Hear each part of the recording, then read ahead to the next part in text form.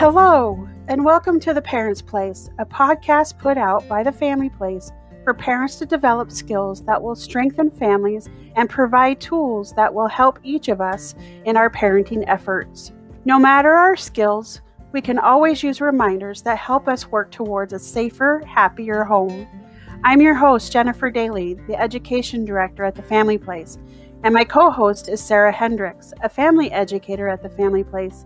Every week, we will interview professionals that will provide valuable information that will make a difference when you apply it directly to your life.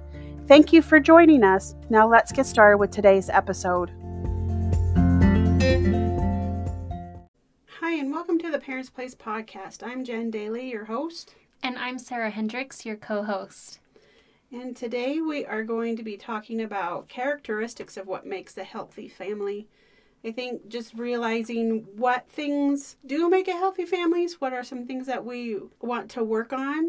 But I also want to just let you know that just because you may not have every single one of these does not mean you don't have a healthy family.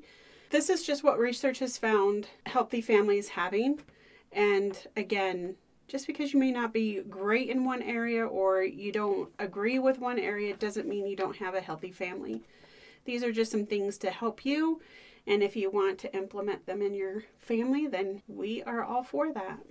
So the first thing is to have a sense of respect for each other. And this includes the children in our family, that we accept other people as a person of worth regardless, no matter what. It's important that we earn respect by treating our children with respect. So if we're always disrespecting them, yelling at them, saying unkind things to them, then it's hard for them to reciprocate using respect towards us. So we want to treat our children with respect and by using manners. I think if we stop and think, if we're thinking to ourselves, my child's disrespecting me or disrespecting others, then let's stop and take a look at ourselves. Am I doing the things that my child is doing and we're considering disrespectful? And just because we're an adult doesn't mean it's okay for us to do disrespectful things to our children. We are their mirrors, we are their teachers, and they're going to mimic the things that we do. That's how they learn, especially with respect. There's so much truth to that. I've seen that happen in my own home where my kids will do something that I think, ooh, they got that from me. And it's kind of this reality check for me of, if I don't want them to behave that way, I need to check myself and do better because they got it from me in the first place. Yeah, and I think this could be a tricky one. I am just thinking of my personal family of step-family situations. It might look different in the two homes of what is considered respectful and what's not respectful. And I think that doesn't mean just because you are a step-parent, you disregard what you feel is respectful behavior. You teach.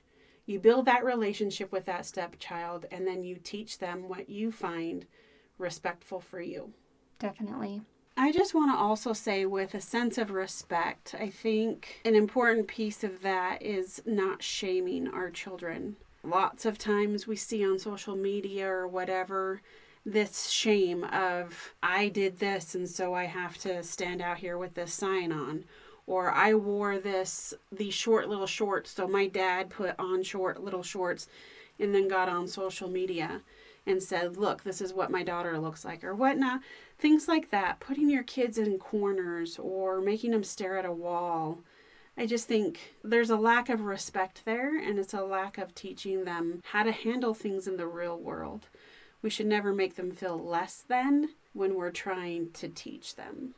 Yeah, definitely. Social media, I feel like people see those and think it's funny, and then they add to it. Like, oh, I'm going to do that when my child has that or whatever. It just gives them these ideas of how to curb those behaviors in their children, but ultimately it is shaming them, and it's not healthy.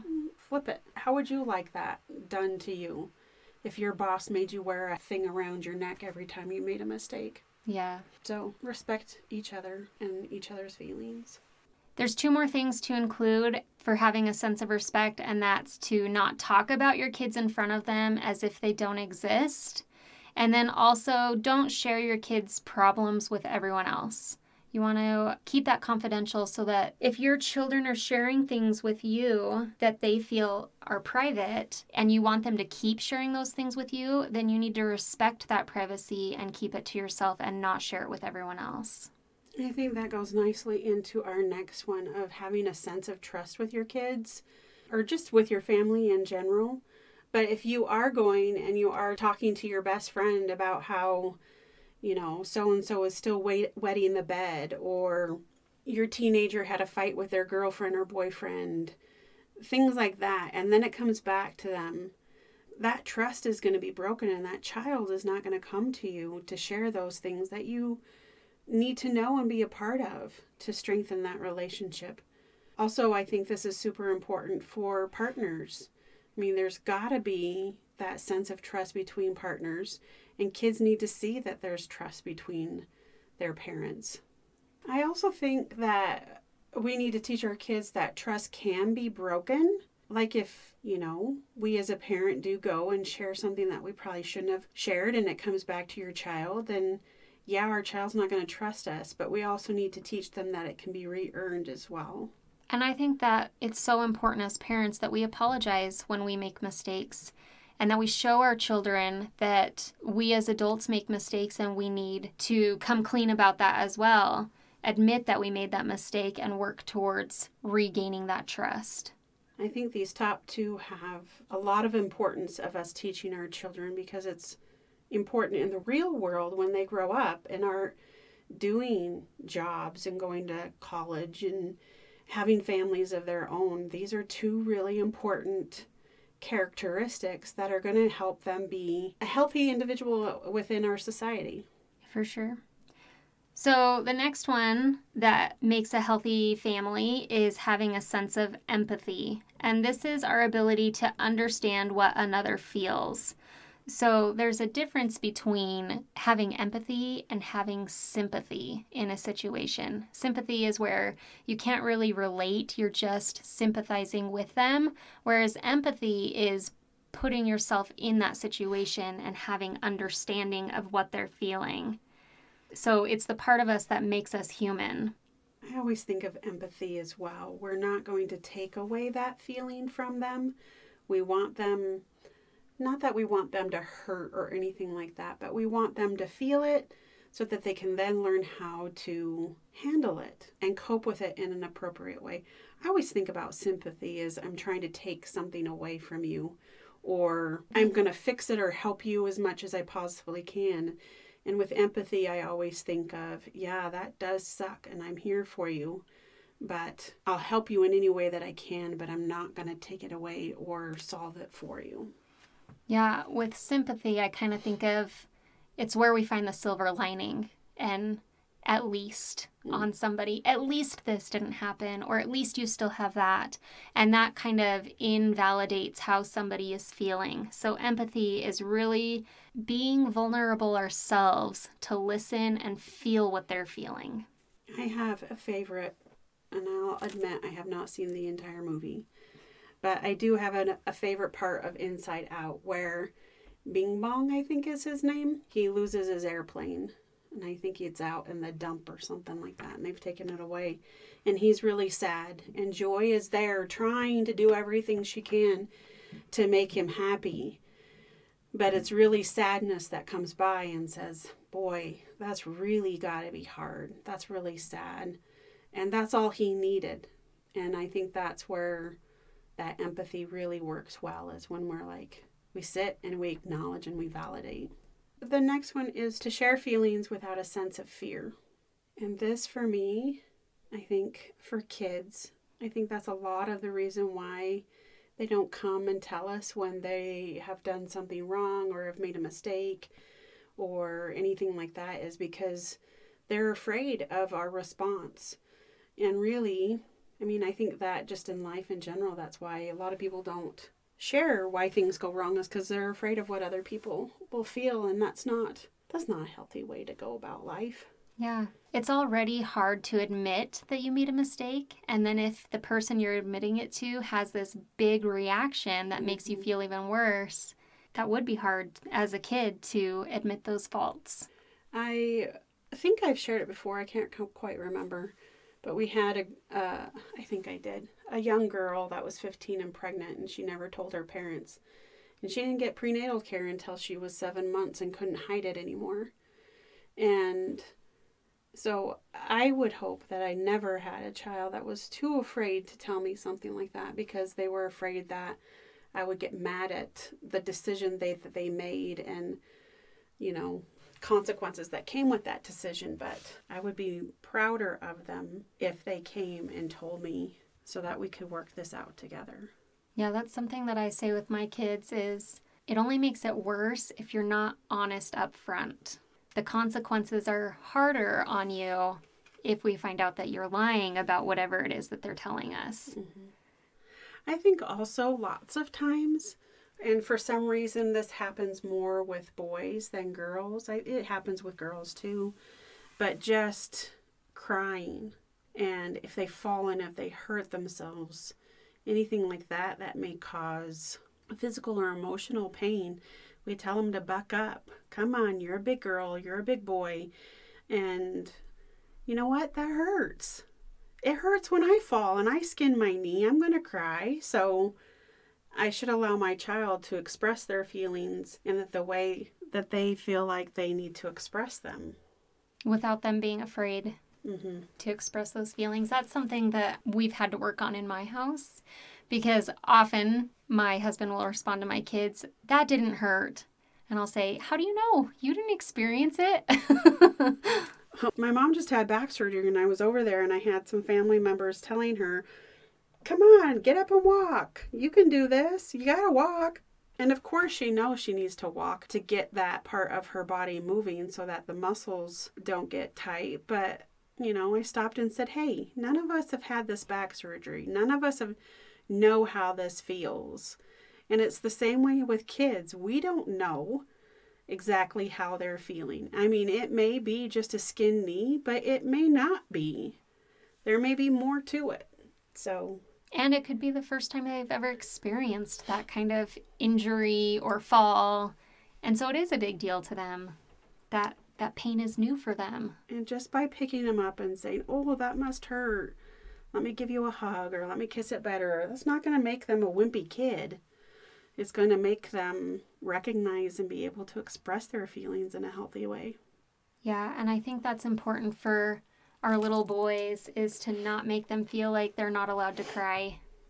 It's one of the things that attracted me to my husband. He shared his feelings and his emotions, and I really liked that. That's one of my favorite things about my husband, too, is that he's pretty sensitive.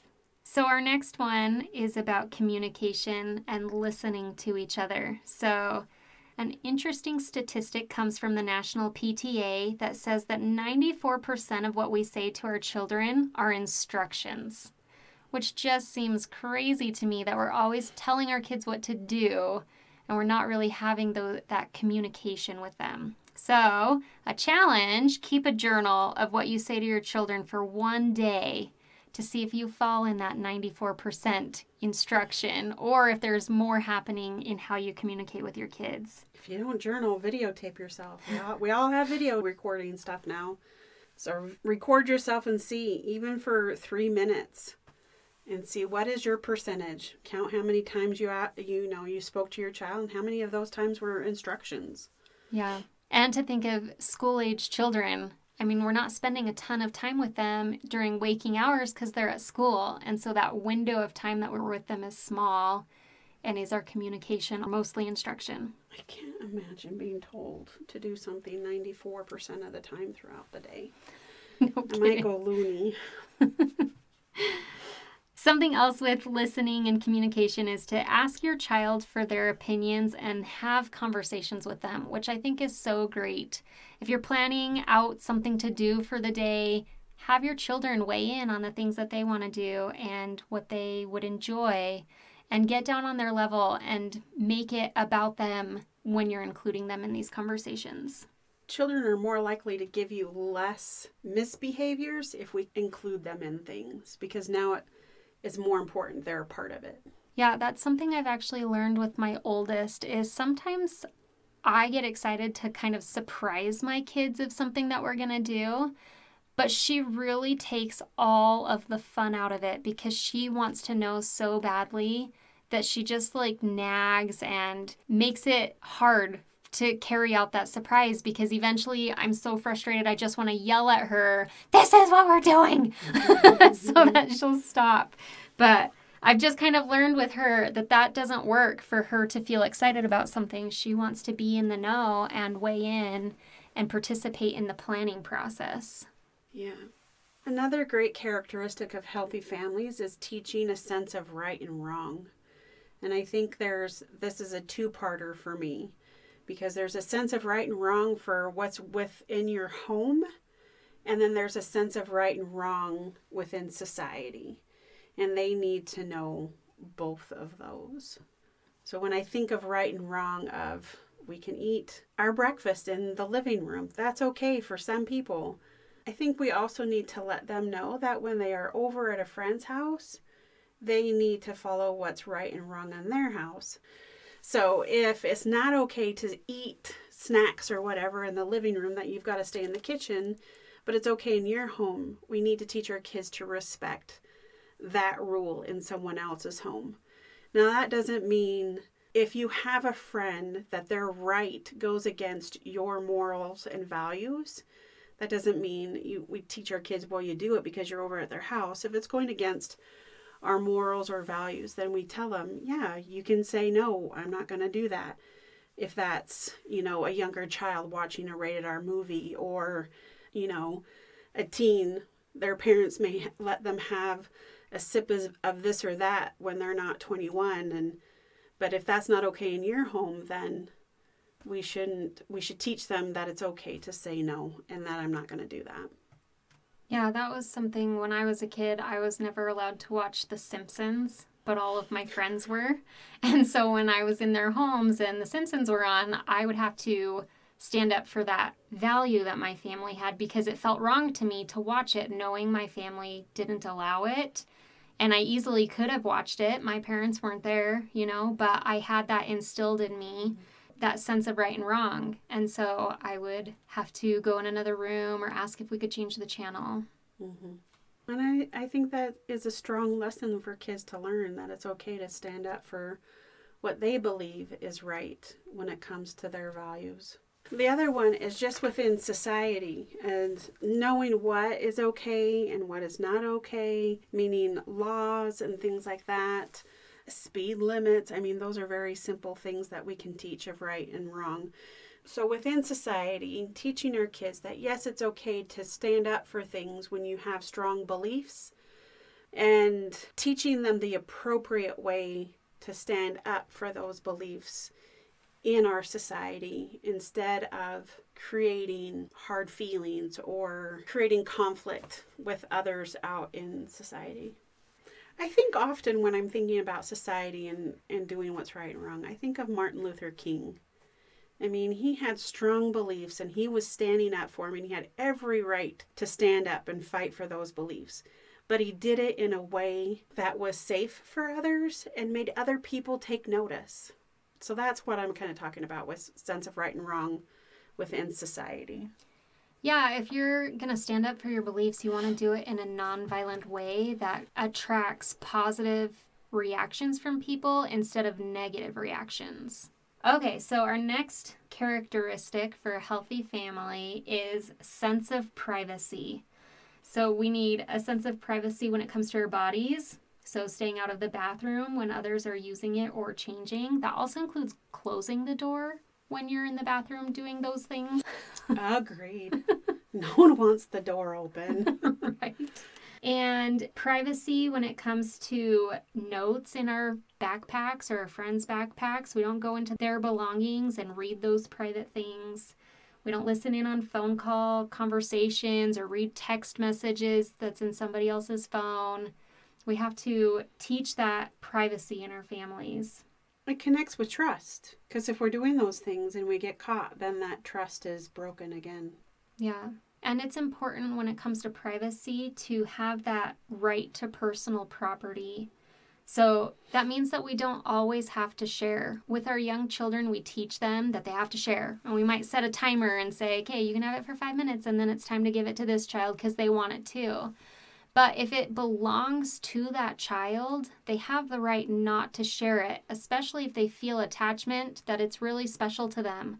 And so one thing you can do with your small children is, if you know that you're going to be watching other children in your home, or friends are coming over, or cousins, before they come over, say, you can pick 3 things that we're going to put away, and nobody else gets to play with those 3 things while they're here, but everything else is fair game. And so they know those things belong to them and they're set aside to remain special to them. They don't have to share those things. But everything else, we're going to allow our friends while they're here to play with our things. So I have this question.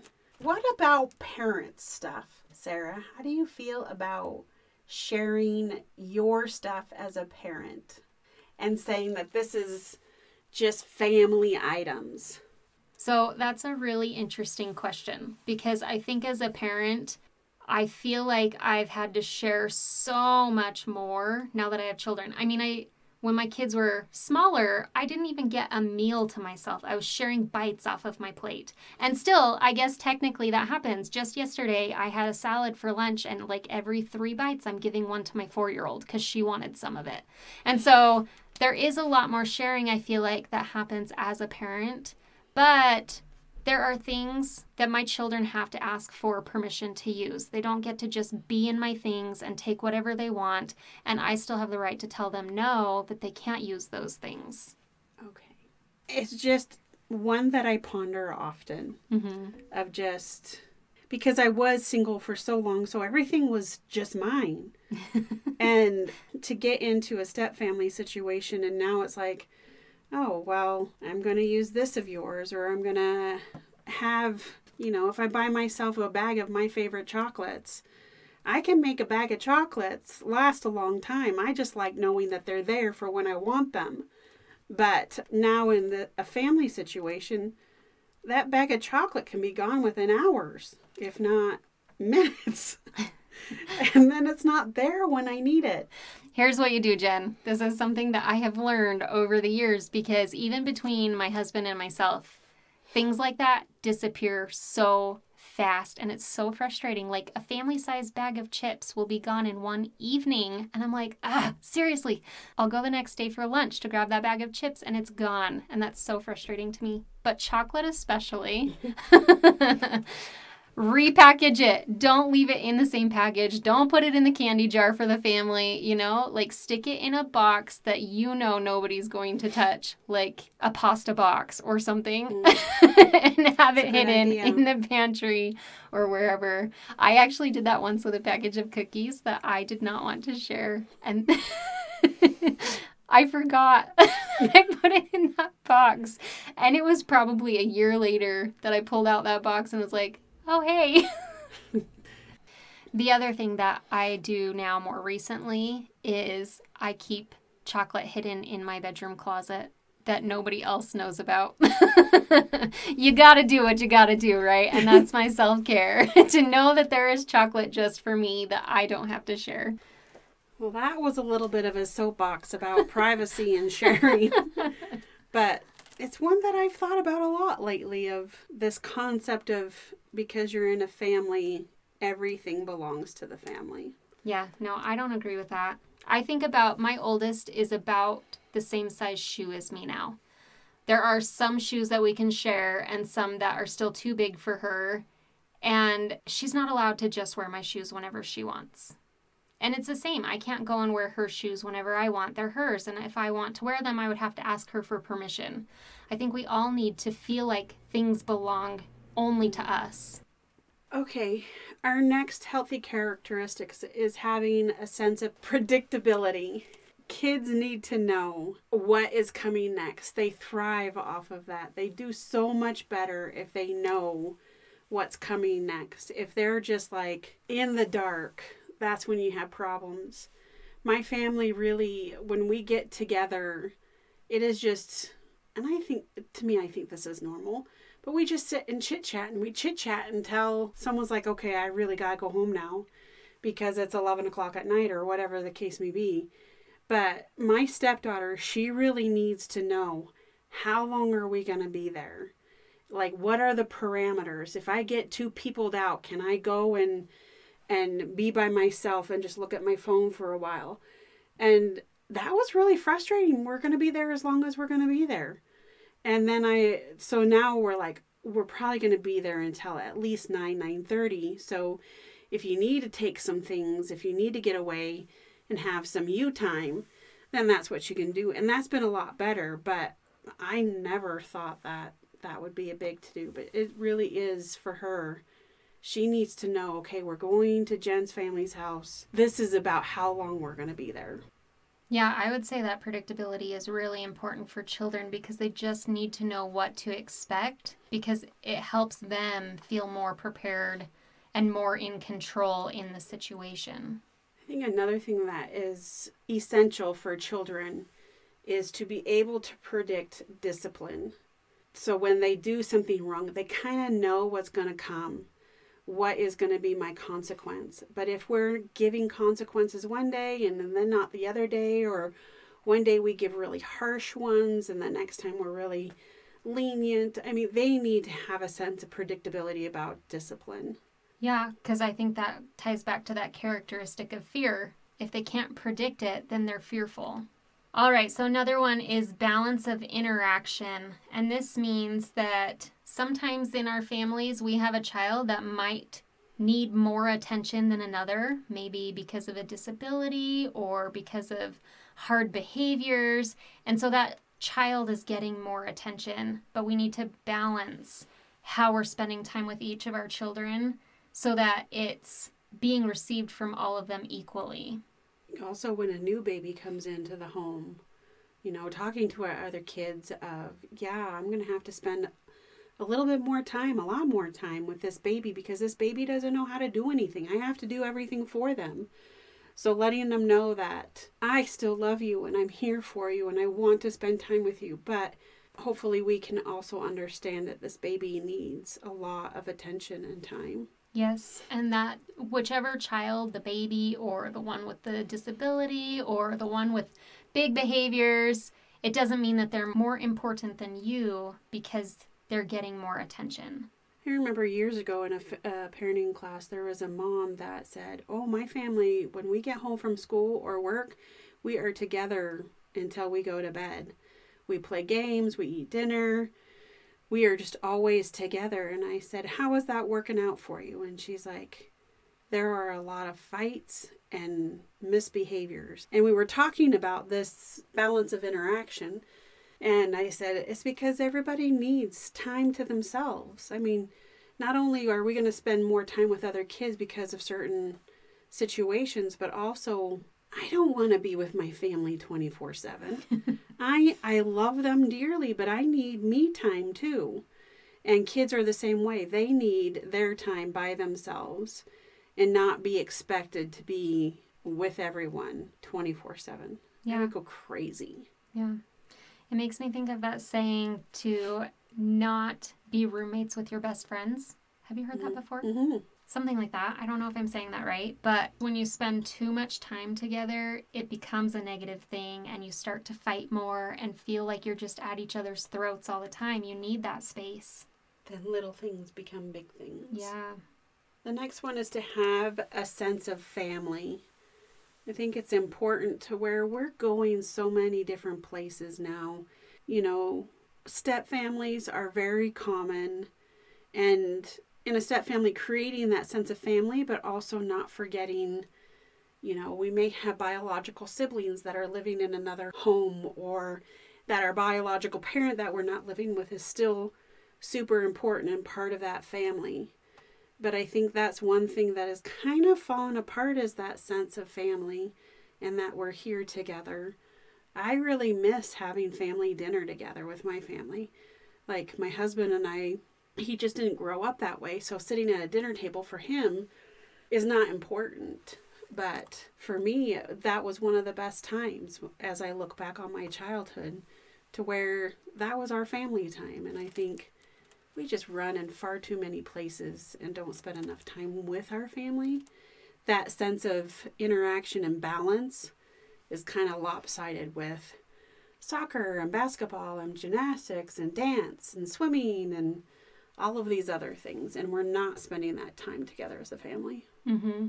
So that sense of family, how you can build that is through traditions and rituals and giving your kids things that they look forward to and take pride in, because kids love to talk about their family and they need those things to draw from. Like, oh yes, my family, we do this every year for whatever holiday, or I mean, my kids and I, we do something for Harry Potter's birthday every July. So just something that gives them that sense of belonging.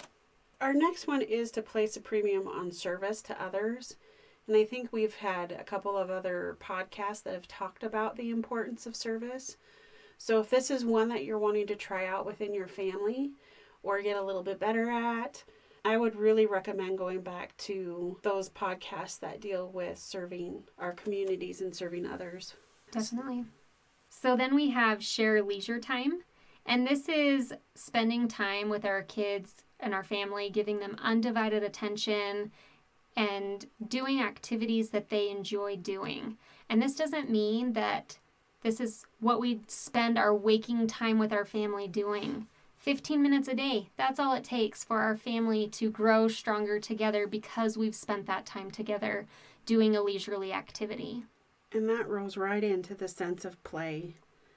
Getting down on the floor, playing on our kids' level, playing the things that they want to play, even though that can be torture sometimes. Playing skip-bo 20 times in a row, but you do it because they want to do it and they want to play. Don't get me wrong, I love skip-bo, but sometimes 20 times in a row can get a bit much. But playing with them and what they want to play. So if that means that your son wants to teach you how to play their crazy video game, then you sit down for 15 minutes and play that crazy video game. Yeah, my kids right now, it's Legos that they're always asking if we'll play with them. And it's not, when they're asking me, it's not to build Legos with them. It's to play with the already built Legos. Ooh, pretend play is super hard for me. I struggle with it too. So yesterday they were begging me and I had a headache. So I just used that as an excuse not to. But I really need to be better about that pretend play because it's not my favorite. Here is a plug for Lego Master on Hulu. That's where I watch it. It is the coolest show. Have you ever watched it? Yeah, we've seen a few. Oh, I love it. It's that taking nothing and creating something. Yeah. The one talent I want in all of this world. And yeah, so Lego Masters. Yeah. My husband has the biggest Lego collection. It's ridiculous. And so there's all these little booklets of specific things to build. And when I grew up playing Legos, it was just a bucket of Legos and you built whatever you wanted. And so it's really hard for me to play with Legos the way that he is teaching my children to play with Legos. Because like, that's this is a ship. Let's build a ship. Yes. Okay. And that's just not how my brain works when it comes to Legos. You just build a house. And then you can play that pretend play as if you're playing Barbies or something. You're just playing with the little Lego people. But no, that's not how he plays with Legos with my kids. Maybe because I've loved Lego Master so much. And I've said Lego Master 3 times. So if anyone who is from Lego Masters, you can give us... Sponsor us. Give us a little cash. I think for my birthday, that's what I might just do. Is buy me a Lego set that I have to build something. Yeah. Taking something from nothing. Even though I have instructions. It's not an original idea. But I gotta start somewhere, I guess. Yeah. It's a lot of work. There's a ton of pieces and it's pricey. I'll get a little one. There you go.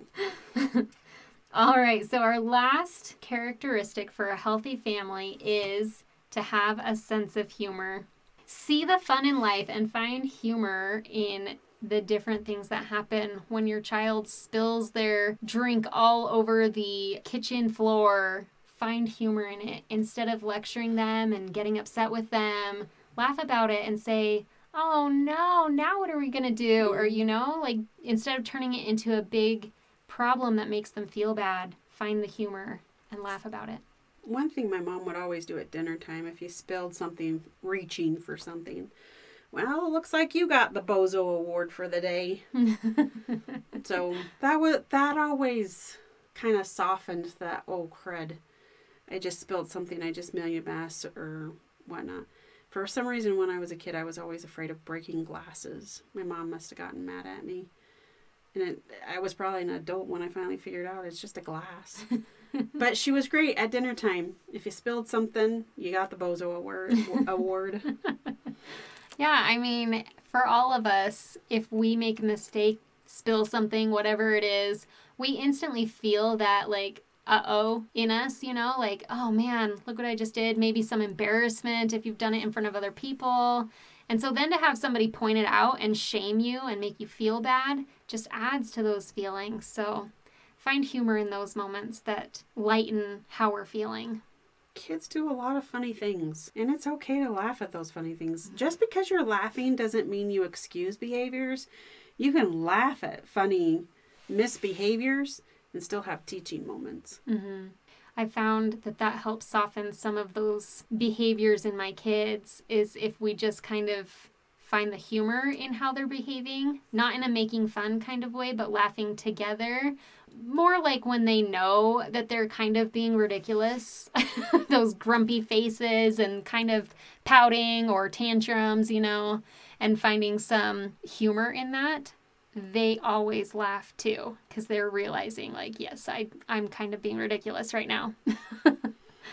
All right, well, I think that wraps up this episode on healthy families, and your challenge is to take one of the things that we've talked about and try to apply it in your family to just help strengthen your family in a positive way. We also challenge you to join our parenting texts. You can text TFP, meaning the family place, TFP to 33222. And if you have any questions, you can contact us through email at parents@thefamilyplaceutah.org, or you can leave us a voice recording in the show notes. There's a place to click on, and it will guide you to leave us a voice recording. It's really easy. You can also reach us on social media, Jen Daly The Family Place, or Sarah Hendricks The Family Place. Or we have a Facebook group called The Parents Place, and you can find us there as well and receive parenting information in that group. That's all that we have for you. We'll catch you again next time on The Parents Place. Thanks again for listening. The Family Place is a nonprofit organization in Logan, Utah, with a mission to strengthen families and protect children. We call ourselves Starfish Throwers. If you're unsure what that means, refer back to our introduction episode where we explain it. The good news is you can be a starfish thrower too by subscribing to the Parents Place podcast and liking our social media pages. If this episode resonated with you, please share it with others and help us get our message out to more people. Also, be sure to check the show notes for links to information referenced in this episode. That's all for now, but we'll catch you again next time on The Parents Place.